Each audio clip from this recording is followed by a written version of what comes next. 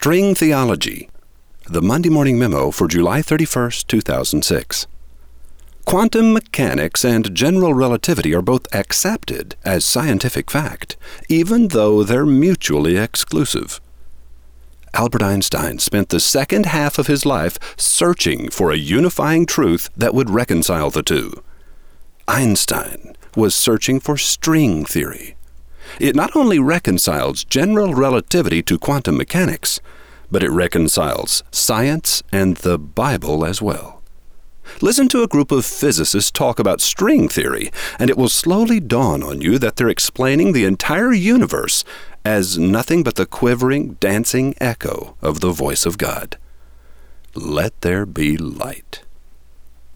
String theory describes energy and matter as being composed of tiny, wiggling strands of energy that look like strings.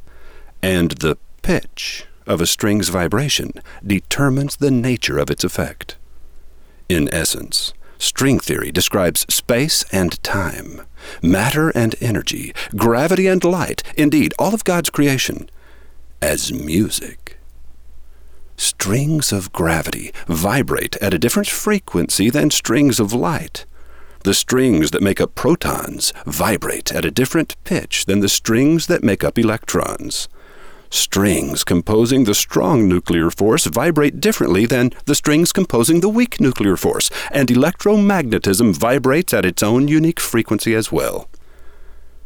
We've known for a while that matter is made of protons, neutrons, and electrons, which are themselves made of quarks. Now string theory comes along to whisper in our ear that quarks are made of vibrating, wiggling strings of energy that are unimaginably small. According to Brian Greene, a Columbia University physicist educated at Harvard and Oxford, if an atom were enlarged to the size of the solar system, a string would only be as large as a tree. Greene goes on to say, just as different vibrational patterns or frequencies of a single cello string create what we hear as different musical notes, the different way the strings vibrate give particles their unique properties, such as mass and charge. For example, the only difference between the particles making up you and me and the particles that transmit gravity and other forces is the way these tiny strings vibrate. Composed of an enormous number of these oscillating strings, the universe can be thought of as a grand cosmic symphony.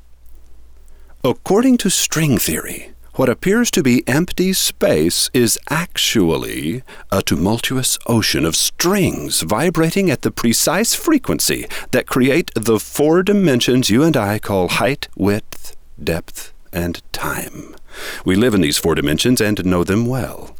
But string theory describes an additional 7 dimensions beyond our ability to perceive.